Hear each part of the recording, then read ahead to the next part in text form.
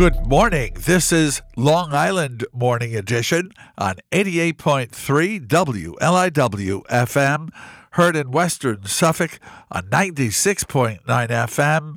I'm Michael Mackey. Student enrollment has declined in 3 out of 4 Long Island school districts over the past decade, as much as 25% in some, as schools grapple with families having fewer children, an aging population, and people leaving who can't afford to live here, according to state figures and a Newsday analysis.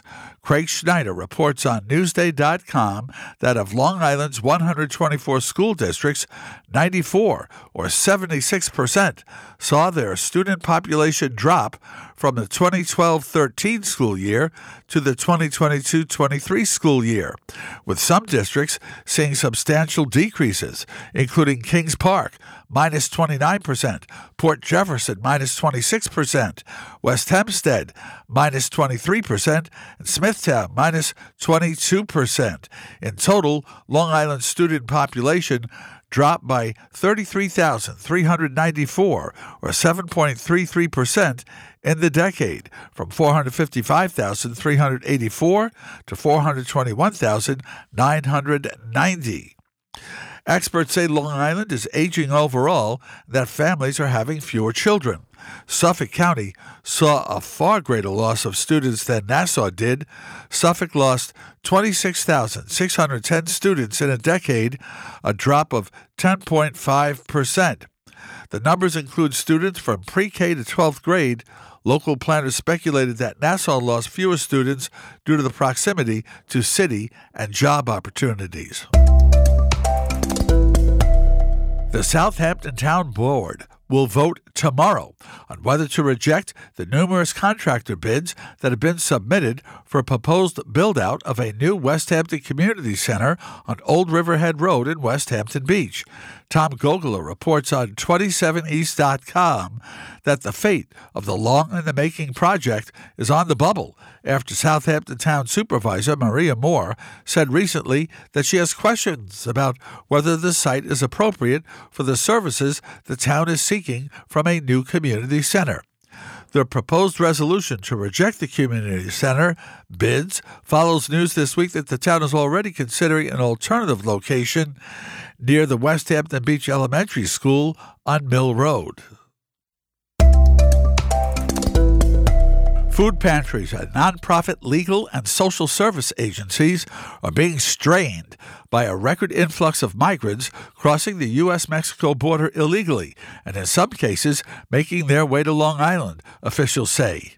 Bart Jones reports on Newsday.com that Long Island Cares, the largest nonprofit food assistance group on Long Island, says demand jumped by 1/3 in 2023. Last month, Pronto, a major nonprofit serving the Brentwood area, hit a number it had never reached since its founding in 1969, 469 new families given assistance. It is the newly arrived immigrants, mainly from Latin American countries, including Ecuador, Peru, Colombia, Venezuela, and Haiti, who account for most of the uptick in those seeking help. It's a very heavy burden to keep up with the rate of new immigrants coming in and providing the services that they need, said Vivian Hart, President and CEO of Pronto, which offers food, clothing, immunizations, health insurance, and other assistance. The strain is being felt across Long Island, with some groups asking Pronto for help because they don't have enough resources of their own to meet the demand, she said.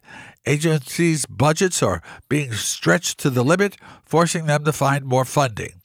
Officials say the root of the problem is a broken immigration system that in 2023 saw 2.5 million immigrants entering the U.S. illegally.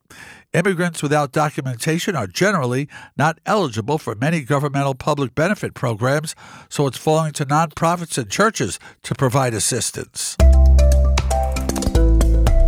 Representatives of environmental groups, community groups, and local government officials across eastern Suffolk County turned out for a 2-hour wide-ranging conversation with state legislators Thursday in Riverhead.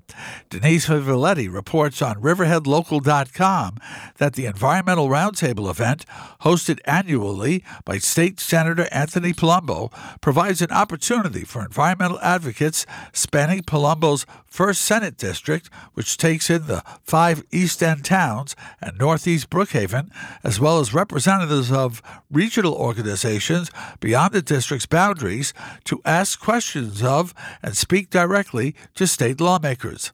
Palumbo was joined by New York State Assembly members Fred Thiel and Jody Giglio for the session at Suffolk County Community College's downtown Riverhead campus. Representative Nick LaLota of the 1st Congressional District stopped in to participate for about half an hour in the middle of the session. The event drew roughly 50 people, including representatives of 25 different organizations and local officials. Clean water was top of the agenda for many officials and advocates in a region that is both surrounded by water and relies on groundwater as its sole source of drinking water. Including the state legislators, the legislators, and some of the environmental advocates at the roundtable Thursday had just come off a 10-hour joint legislative budget hearing in Albany Wednesday on the topic of environmental conservation. Clean water funding is the main issue, as the governor slashed in half what we asked for, $100 million more, said Giglio. This has been Long Island Local News on Long Island's only NPR station, WLIW-FM. I'm Michael Mackey.